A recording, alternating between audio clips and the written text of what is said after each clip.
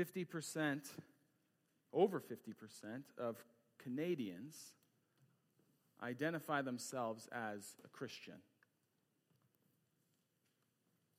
They confess, even if in name only, that they are a Christian. That is the confession that they make. And I've told this story before, but it illustrates it well.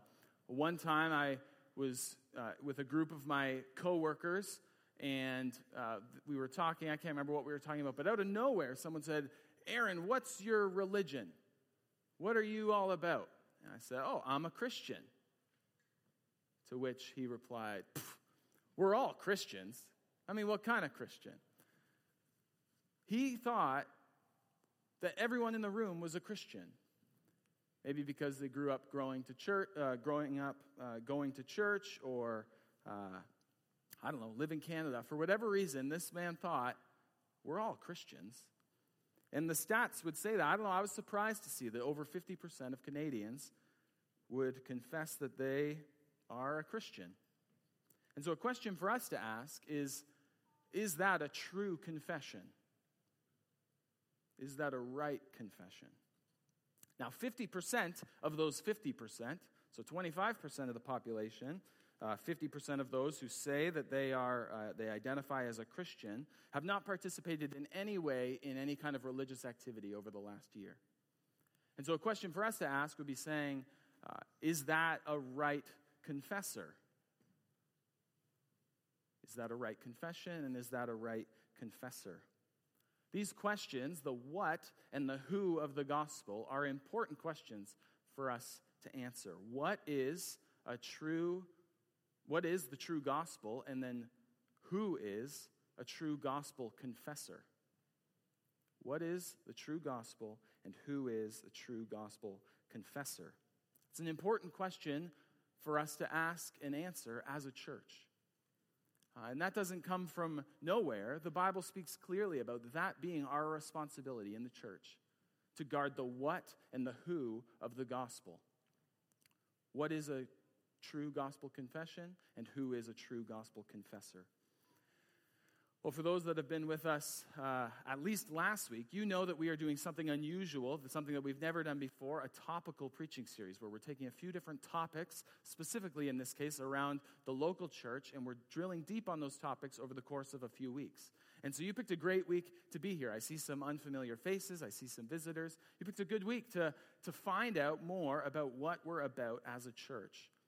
We have a definition that I've totally ripped off from somebody else of what a local church is, and you'll find that in your bulletin, because admittedly, it is a little bit clunky, okay? This might get the old mark of a run-on sentence, but I'll read it out loud. The definition, according to this author, says, a local church is a group of Christians who regularly gather in Christ's name to officially affirm and oversee one another's membership in Jesus Christ and his kingdom through gospel preaching and gospel ordinances. So last week, we set the baseline of what a local church is. We talked about how a local church is a group of Christians who regularly gather in Christ's name. And we stopped there. We're just working through this definition piece by piece. If you missed that, I would encourage you to go back and listen to it. I think it would encourage you. And it sort of sets the stage for some assumptions that we then bring in to our time together this morning. Assumptions about how we are called to gather together as God's people. That according to Scripture, we are not meant to be dismembered from the body of Christ. We are meant to be in fellowship, a committed fellowship to one another. And then in the next coming weeks, we're going to be breaking down those last sections, gospel preaching, a sermon on preaching. That'll be an interesting endeavor. And then gospel ordinances. We'll be talking about baptism and the Lord's Supper.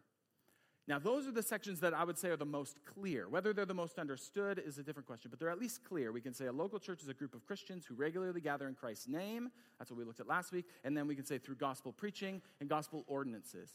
The part that probably gets a little clunky and might have lost us is that middle section, the meaty middle of this definition, which says to officially affirm and oversee one another's membership in Jesus Christ and his kingdom. And that is where we find ourselves this morning, digging into exactly that topic. Now again, We're going to be covering a lot of ground, and so I welcome questions after the service, or if you want to reach out to me through the week, please do so. But that's the section that we're going to be looking at. And I want to reassure you that we are not building our church on a definition from an author. As good of a book as it comes from, as good of an author as he is as much as we agree with this statement, we want to build the foundation on God's word. And so the passages that I'm going to be looking at two passages to support this, to demonstrate where this comes from, that we are to officially affirm and oversee one another's membership in Jesus Christ and his kingdom. And those two passages are both found in the Gospel of Matthew. And so if you would turn in your Bibles to the Gospel of Matthew, Matthew is in the New Testament. It's one of the four Gospels. It's one of the four descriptions of the life of Christ, the life and ministry of Christ. And so the book of Matthew is a big book, and so it's about that far through your Bible. If you are unfamiliar with the Bible, that's where you'll find it. Tap someone on the shoulder next to you. They'll help you find it. The book of Matthew, and then we're going to be in chapter 16 and chapter 18. The chapters are the big numbers that you'll find in your Bibles. Those are our chapters, so chapter 16, and then the small numbers are our verses, and you'll see the verse numbers in your bulletin, but verses 13 through 19 of chapter 16, and then 15 through 20 of chapter 18. A bit convoluted, I know, but ask for help. Someone will help you. We got some helpful people around here. But these two passages, the reason I want to look at these is these are the two places in all of the Gospels, these are the two places in everything Jesus said that we have recorded here where he specifically uses the word church. It's only in these two passages. Now, often he talks about his people. Often there's many implications for the church. But these are the two sections where he explicitly says the church. In Matthew 16 and Matthew 18. And the reason I'm preaching out of both these passages is I hope you see they are so closely tethered together. There is a link between them. And so as I read them, I want you to watch for that link between these two passages, because these passages admittedly can be a little bit cryptic. We can miss some things if we just look at it in isolation, and we could be tempted to just kind of skip over, say, oh, this was Jesus just being poetic. I don't really know what to do with this. Well, this is incredibly important as we ask these questions. What is a good gospel confession, and who is a good gospel confessor? And that is part of our job description as church members. And so we don't do this every week, but would you stand with me as I read God's word? It's a helpful reminder for us to stand every once in a while, just to sort of shake things up in our own minds and remind us that it is God's word that is authoritative. It is what we need for understanding our lives and understanding doctrine. And so it's helpful for us to acknowledge the fact that God's word is set apart. As Robert Murray McShane said, it's God's word that saves souls, not our comment on God's word. And so, let's hear God's word. And if you believe it is God's word, when I'm done reading, I would encourage you to, with joy and like you mean it, say thanks be to God. So I'm going to be reading both passages, Matthew 16 and Matthew 18. Let's hear what Holy Scripture says. Now, when Jesus came to the district of Caesarea Philippi, he asked his disciples, "Who do you say that the Son of Man is?" And they said, "Some say John the Baptist, others say Elijah, and others Jeremiah or one of the prophets." And he said to them, "But who do you say that I am?" Simon Peter replied, "You are the Christ, the Son of the living God."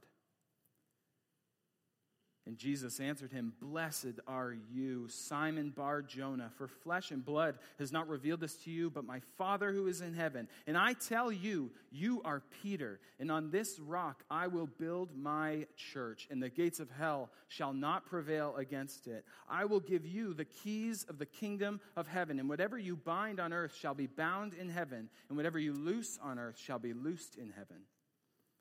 And then let's turn over to Matthew 18. Verses 15 to 20, and watch for the link. "If your brother sins against you, go and tell him his fault, between you and him alone. If he listens to you, you have gained your brother. But if he does not listen, take one or two others along with you, that every charge may be established by the evidence of 2 or 3 witnesses. If he refuses to listen to them, tell it to the church. And if he refuses to listen even to the church, let him be to you as a Gentile and a tax collector. Truly I say to you, whatever you bind on earth shall be bound in heaven, and whatever you loose on earth shall be loosed in heaven. Again I say to you, if two of you agree on earth about anything they ask, it will be done for them by my Father in heaven. For where two or three are gathered in my name, there am I among them. This is the word of the Lord. Thanks be to God. Amen. Take a seat.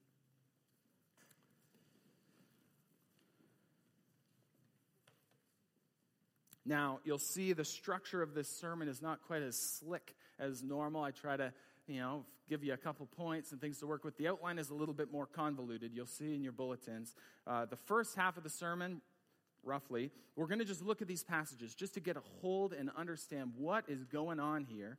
And so I've listed a bunch of questions there for you. 5 questions which you are welcome to ask and answer for yourself. If that helps you kind of work through the text and not get lost, I hope it encourages you. But if it's something that would confuse you, just ignore these questions on there. I'd rather you just listen. So that's that first section, and then we're going to go into asking the question, looking at the assumption that comes from this text that the job of every member is to affirm the true gospel, and the job of every member is to affirm true gospel citizens. Okay, but first, the text. We see in Matthew 16 first this situation where Jesus is with his disciples, and I would encourage you to read some of the wider context, what's coming before Matthew 16 and what's happening between Matthew 16 and 18 and after 18. Just read the whole book of Matthew. How about you do that this week? And it'll help you kind of fit these things in context. But here, Jesus is talking to his disciples, and he asks them a question. Who do people say that the Son of Man is? Now already, I think it's 9 times already through the Gospel of Matthew that Jesus has referred to himself as the Son of Man. That's not a common phrase that we would talk about, but it's a way that Jesus talks about himself. And so we know from this question he's asking, he's saying, what are people saying about me? Who do people say that I am? And so the disciples reply, as we saw, some say John the Baptist, others say Elijah, others Jeremiah or one of the prophets. They're saying, people are saying, you're a good man. Maybe you're speaking for God. You're a prophet of some sort. That seems to be the rumblings of what people are saying. But then I wonder if Jesus interrupted them as they're saying, one of the prophets. But hey, he said to them, but who do you say that I am? Maybe there was a long, pregnant pause. I don't know. But he turns the conversation and says, but who do you say that I am? The you here, we don't have a word. We do. It's only used in the States to understand how the word you is used in plural. Y'all. That's what Jesus is saying here. He's saying to all of his disciples, who do y'all say that I am? So the Americans have an upper hand in understanding words like this. Who do y'all say that I am? Who do you all say that I am? And then Simon Peter, one of the disciples, pipes up. He's not one to be shy to speak. We'll see if you keep reading later in Matthew 16, he puts his foot right in his mouth when he speaks quickly. But he stands up and speaks, and maybe he's speaking on behalf of the other disciples. Maybe he's speaking for himself. But he stands up, and he makes a good confession. He says, you are the Christ, the Son of the living God. Those words can roll over us if we grew up in the church. That's a bold claim. That is a bold proclamation. That is a good confession. Because he's not saying you are, first of all, Christ is not Jesus' last name. We think of Jesus Christ. That's not his last name. Christ is a title. Christ means anointed one, chosen one. We may think of the word Messiah. That's what Christ means. So he's saying, you are the Christ. And note there, he's not saying you are a Christ. You are the Christ.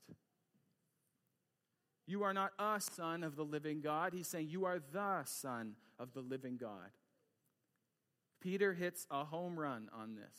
He makes a good, true confession of the identity of Christ. And this is critical to this whole passage and then even understanding Matthew 18.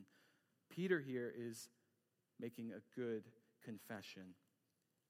And then Jesus affirms it in verse 17. And Jesus answered him, blessed are you, Simon Bar-Jonah. Now we see Simon Peter, 2 names. So he's saying Simon Bar-Jonah means son of Jonah. This is not the Jonah that is famous in the Bible, the prophet. This is another Jonah, Peter's dad. So he's saying, blessed are you, Simon, son of Jonah. And then he acknowledges an important fact too. For flesh and blood has not revealed this to you, but my Father who is in heaven. So this is not Peter's intellect. This is not Peter, rising to come up with this confession all on his own. This is God's work.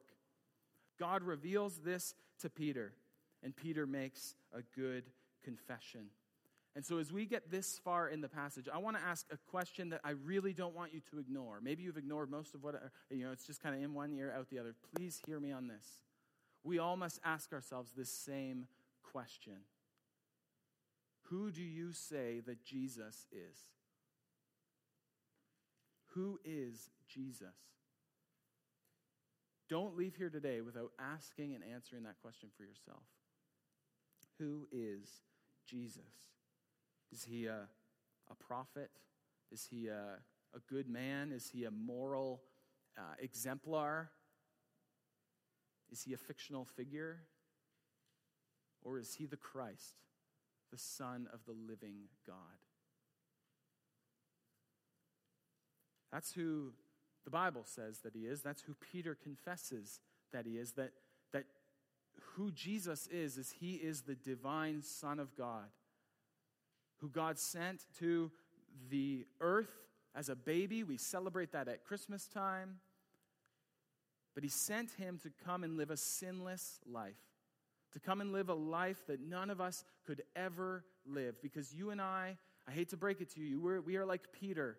We put our foot in our mouth, we rebel, we sin, we do all kinds of things. We sin, we rebel against God. But Jesus came to live a completely set apart, a completely different life, a life of perfection. And he came for the fact that he would die, pay the penalty for sin, for all who would sin. There's a glorious hope for us, because we cannot outwork our sin. We cannot rise to a bar of hoping to be just good enough to tip the scales that God would look at us and say, yeah, I'll let him in. That's not the way it works. Our sin is outright rebellion against a perfect and holy God. God is just. And we might not like the concept of it, but he is a good judge. If we looked at any judge who just let people off, willy-nilly, we would say that is a bad judge. God is a good judge. He cannot let sin go unpunished. But in God's kindness, he sent his own Son into the world to live this sinless life, yet die the death that we deserve. And then to rise from the dead. That's what we celebrate at Easter. To rise from the dead in victory and glory, defeating death itself, defeating sin, demonstrating that God's just wrath against sin has been satisfied. And he did all this so that we could turn to him, turn from our sin, and trust in Christ alone, in Jesus for salvation. That by God's work in our hearts, we too could make a good confession. We could look to Christ and say, Jesus, be Lord of my life. And so ask yourself that question today. Who is Jesus to you? Who do you say that he is? If you have questions about that, talk to the person who invited you, or come talk to me after the service. I would love to answer your questions or encourage you in answering that question, because maybe you don't feel like you have an answer.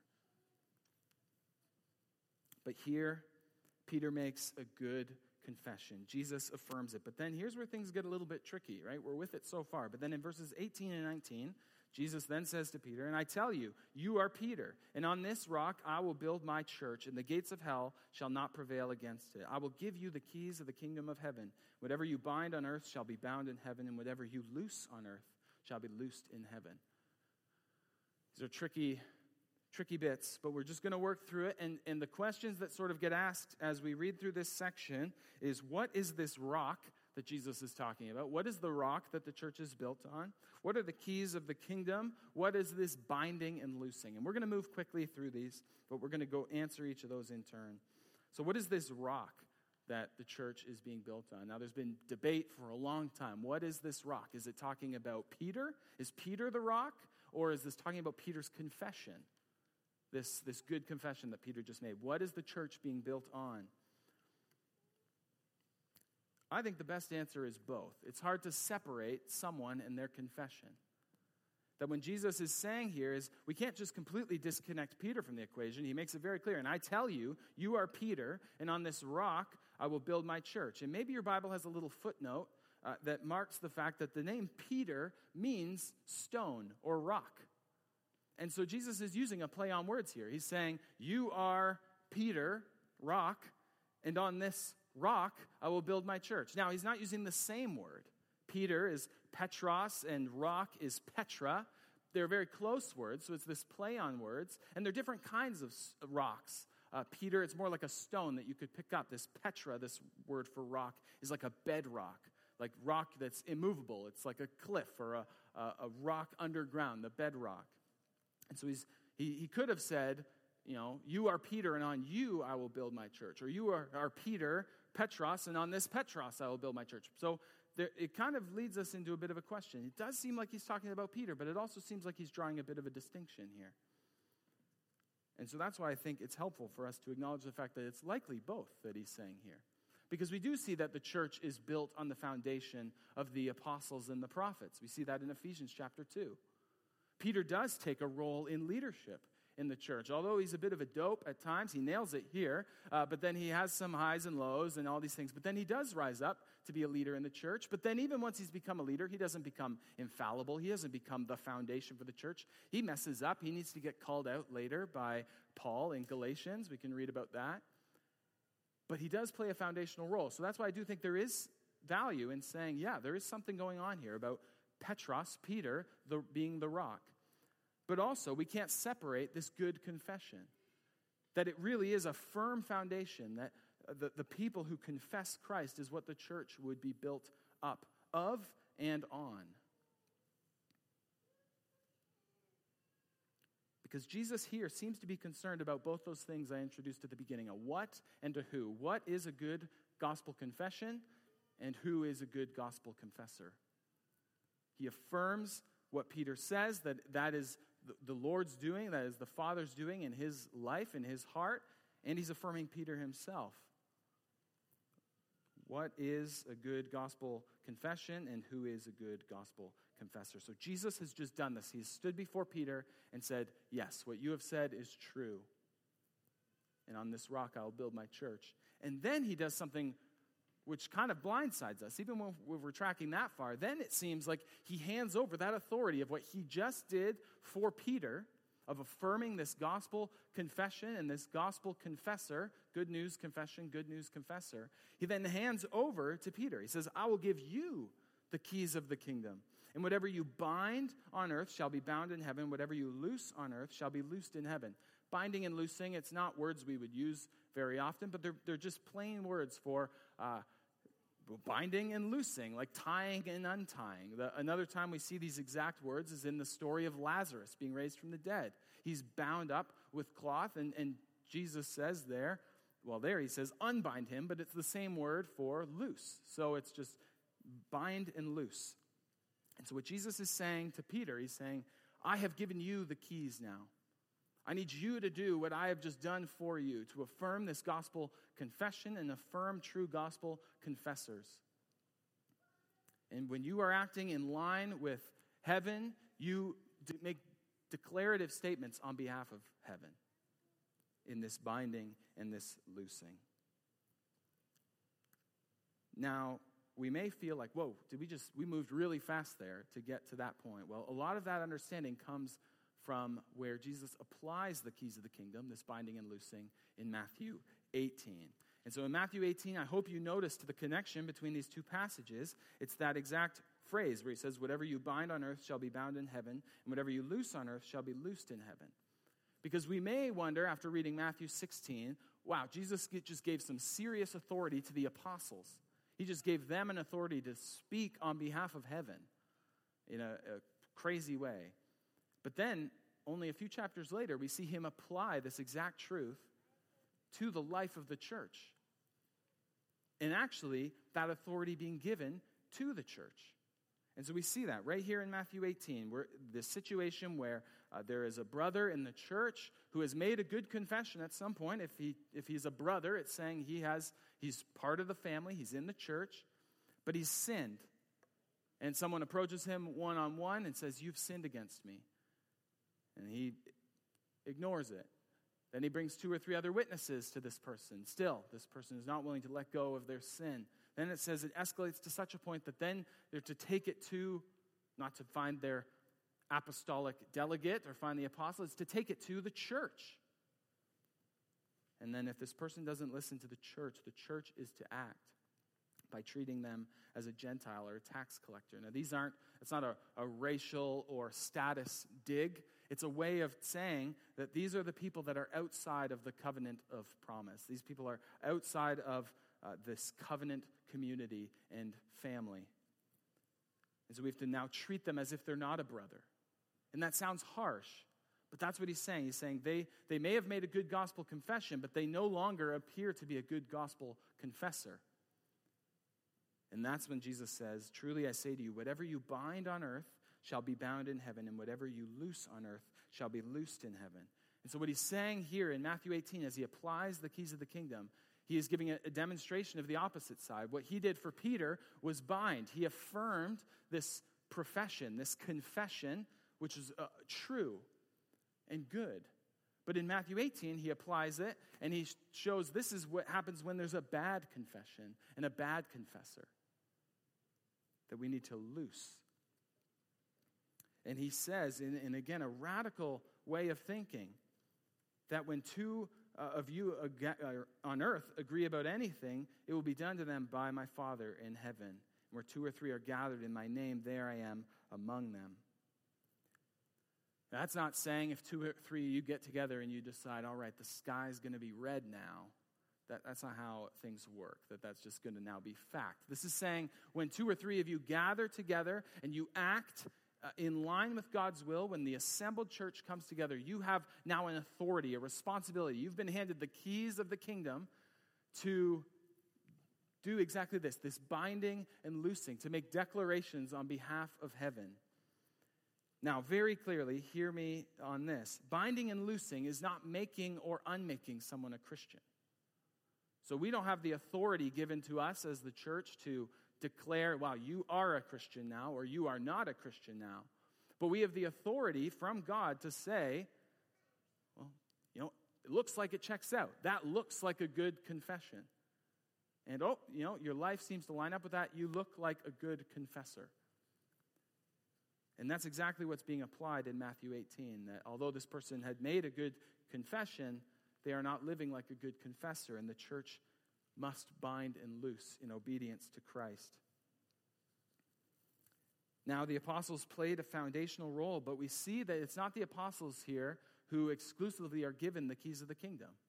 We might see that from Matthew 16, but then not in Matthew 18. We may see in churches today that it's pastors and leaders who even take the lead on matters of church discipline and lead the church in that way. But it's not the pastors and elders who are given the authority to bind and loose. It's the church, the assembled congregation, where they gather in the name of Christ, that the church corporately does this binding and loosing work. Official authority is given to the church, the assembled people of God. So we've covered a lot of ground. We've got a lot of theory happening here, but let's review. Peter makes a good confession. Jesus affirms that good confession. He affirms what is a good confession and who is a good confessor. Then he passes on that binding and loosing authority to Peter and the apostles. But then when he applies that in Matthew 18, we get a case study of how this binding and loosing works. We see that it's not just the apostles, it's not just the pastors and teachers, it's the whole church that makes these declarations about the what and the who of the gospel. What is a true gospel confession and who is a true gospel confessor? So we've covered a lot of ground. What does this mean for us? What does this mean for the local church? Well, first, it means that it's the job of every member to affirm the true gospel.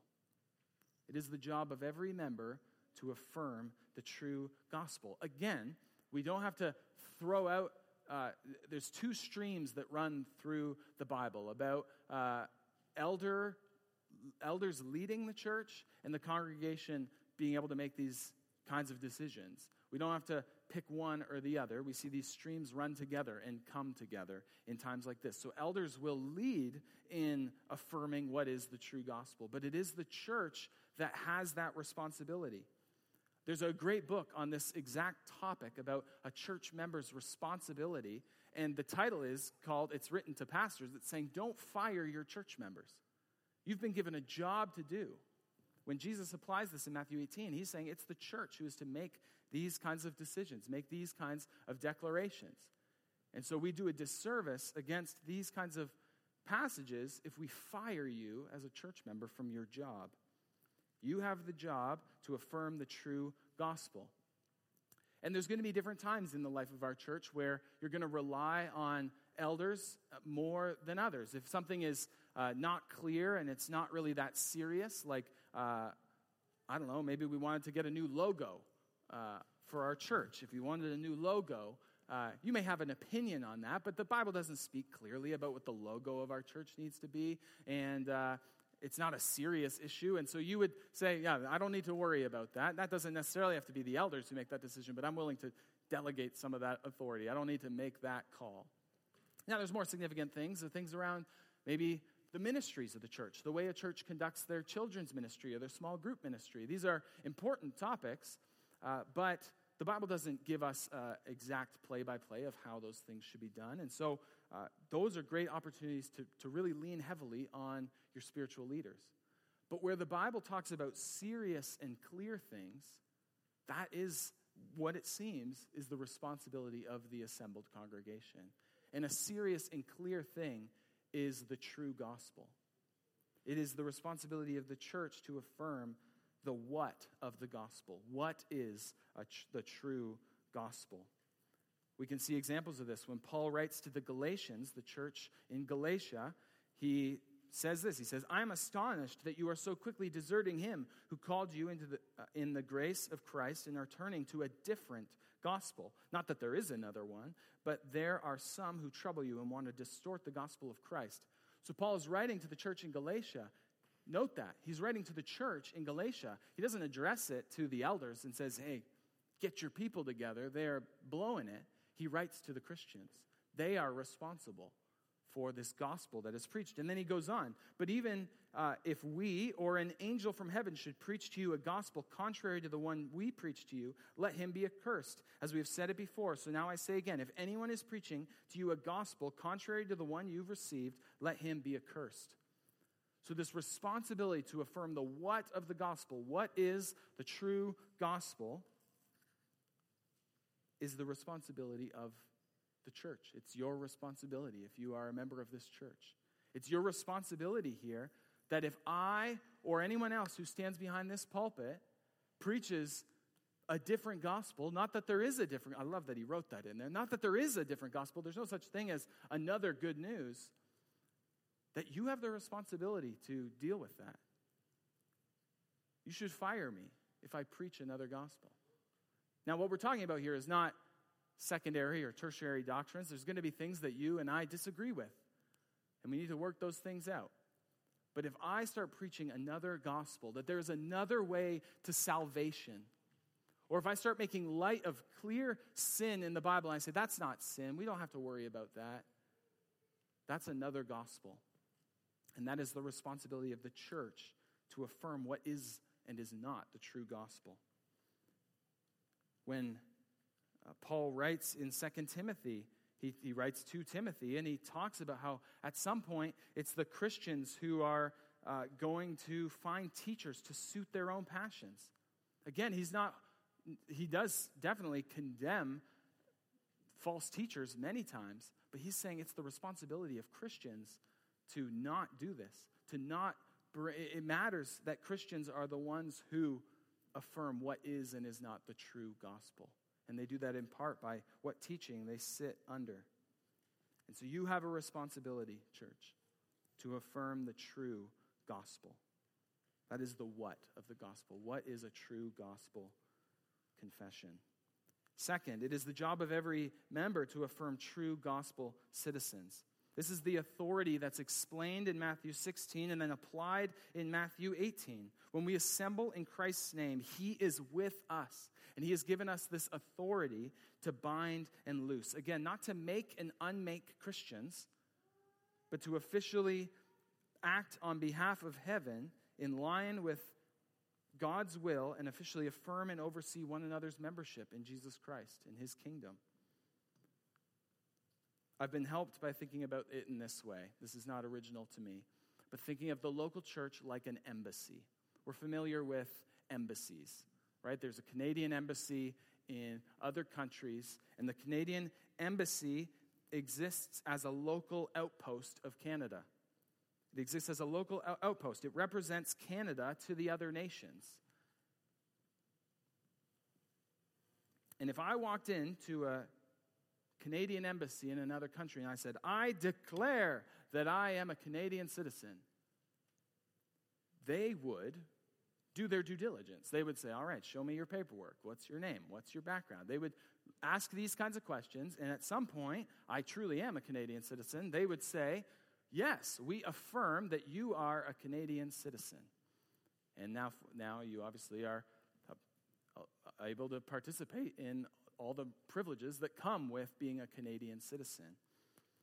Now, they would not be a very good embassy if they just say, yeah, I guess if you say so, sure, you're a citizen. They don't have that kind of power. They can't make me a citizen if I walk in and declare that I'm a citizen, but they can officially affirm my citizenship.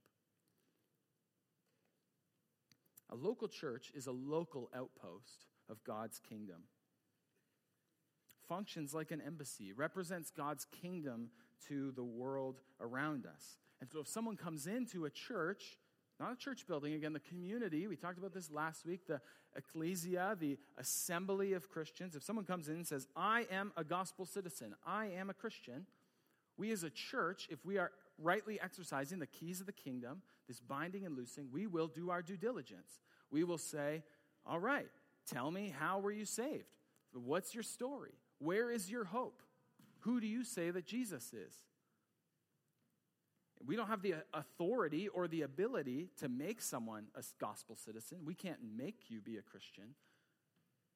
But from these keys of the kingdom texts, this binding and loosing, the church has the authority to officially, just like an embassy, affirm gospel citizenship. We've been given the authority to officially affirm gospel citizens. Now, that process looks different in different churches.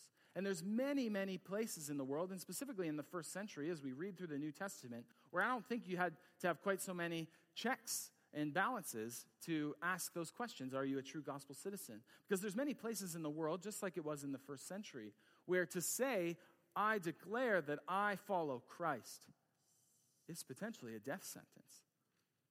There are many places in the world where if you say that and you are baptized in the name of the Father, Son, and Holy Spirit as a Christian, your family disowns you. That is a massive check on the way in for a church to say, wow, okay, they're willing to bear the name of Christ. Well, welcome in, brother or sister. We don't live in that kind of culture here. And so we don't want to create impossible walls or protocols or barriers, but we do want to be a good steward of this authority that's been handed to us. We want to do our due diligence for the sake of the purity of the church, for the good of the individuals in the church, for the sake of the church's witness, and for the glory of God. And so I don't want to, I'm not trying to sugarcoat it or hide anything. The basic thing we do, if someone approaches us and says, I want to become a member of this church, we ask very basic questions. And I'm spoiling it for you here. You want to take notes if you ever want to become a member here. These are the questions we ask. How did God save you? We want to know that. That's a good thing to ask. How did God save you? And what is the gospel? Sometimes they'll say in 60 seconds or less, what is the good news? And you don't need to come up with this beautifully articulated, flowy, acrostic or alliteration or whatever. You just need to tell me, what's your hope? Who do you say that Jesus is?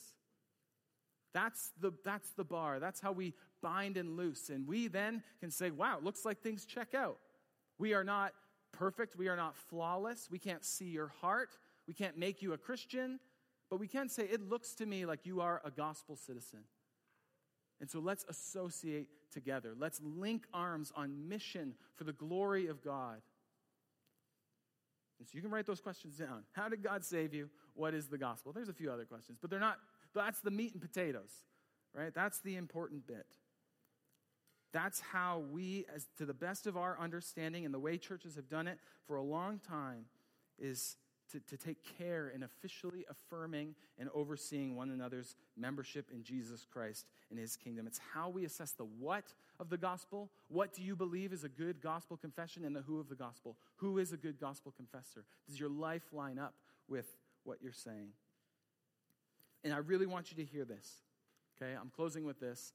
Each of these things, this is the way even our church functions in admitting members, where we bind ourselves together as one family, or when we have to do the hard work of formative and corrective church discipline, which is having to say, you no longer seem to be a good confessor. You've said something, but you're not living in a way that is making that true. You are holding on to your sin instead of holding on to Christ. And so whether it's on the way in or the way out, whether it's in the binding or the loosing, I want you to hear me at this. It demonstrates love. Each of these things demonstrates love.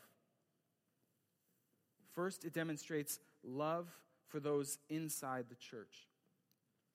It would be the most unloving thing I could possibly do for you if you came and said, I'm a gospel citizen. And I said, right on, I think so too, if I know nothing about you.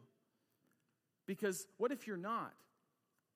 For me to affirm and say, yeah, you're good. You are safe. You are clear. There's nothing more unloving I could possibly do. And it loves those inside the church that if we err, if we sin, there's nothing more unloving I could do. I've used this illustration a lot of times. Imagine there's a train bearing down on me right now. Just imagine the train tracks running right through here. If the train is bearing down on me, if you love me, you will say, Aaron, get out of the way. If you refuse to do that, you fail to love one another. You fail to love those inside the church. Right? How unloving would it be to say, I think you're good. I think it might miss you, when you know it won't. So first, it demonstrates love for those inside the church, whether that's the binding or the loosing. Whether you like the protocol or not, that's why. It also demonstrates love for those outside the church. God has made it very clear that the church is to be set apart. It's to display something beautiful. When Jesus talks about how people will know that we are his disciples, what does he say? He doesn't say they'll know because you gave a lot of money away, or they'll know because you look so handsome, or, they will know because of our love for one another. And so if we fail to rightly think through these things, if we fail to wield the keys of the kingdom effectively, we don't show love to those outside the church. If we aren't careful with the what and who of the gospel, we fail to display the life-saving news of the gospel to a world that is dying. Third, it shows love for the church as a whole. It guards the church. There are far too many examples that I'm sure we can think of even whole denominations and specific churches that don't guard the what and the who of the gospel. What is a true gospel confession? Who is a true gospel confessor? And it kills the church. Letting wolves in and diseases fester is not how we treat Christ's bride. And then finally, it demonstrates love for Christ. We need to be faithful to what Jesus has entrusted to us. The Bible talks about the church being purchased with Christ's blood. So let's not play fast and loose with something so precious. Let's not shirk the responsibility, the job description of every member that's been handed over to us. Jesus has given this authority not just to one apostle, not just to all the apostles, not just to church leaders, but he's given this authority to the church to guard the what and the who of the gospel. What is a true gospel confession, and who is a true gospel confessor? When we do that, when we guard the gospel with care, with love, we do that for the good of one another. We do that for the good of a world that needs this life-saving news. And we do it ultimately for the glory of Christ. Let's pray.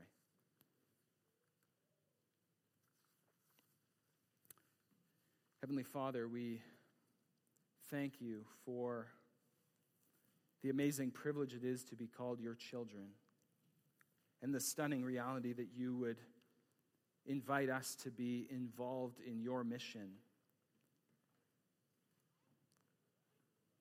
God, I pray that we as a church would be faithful in this responsibility, that we as individual members, that we as a whole church body, that members of churches here that are visiting from other churches, that we would all be faithful in guarding the what and the who of the gospel. Lord, we thank you for the good news.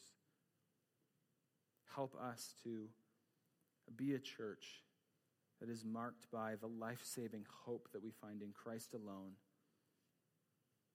and displays that to a watching world by our love for one another.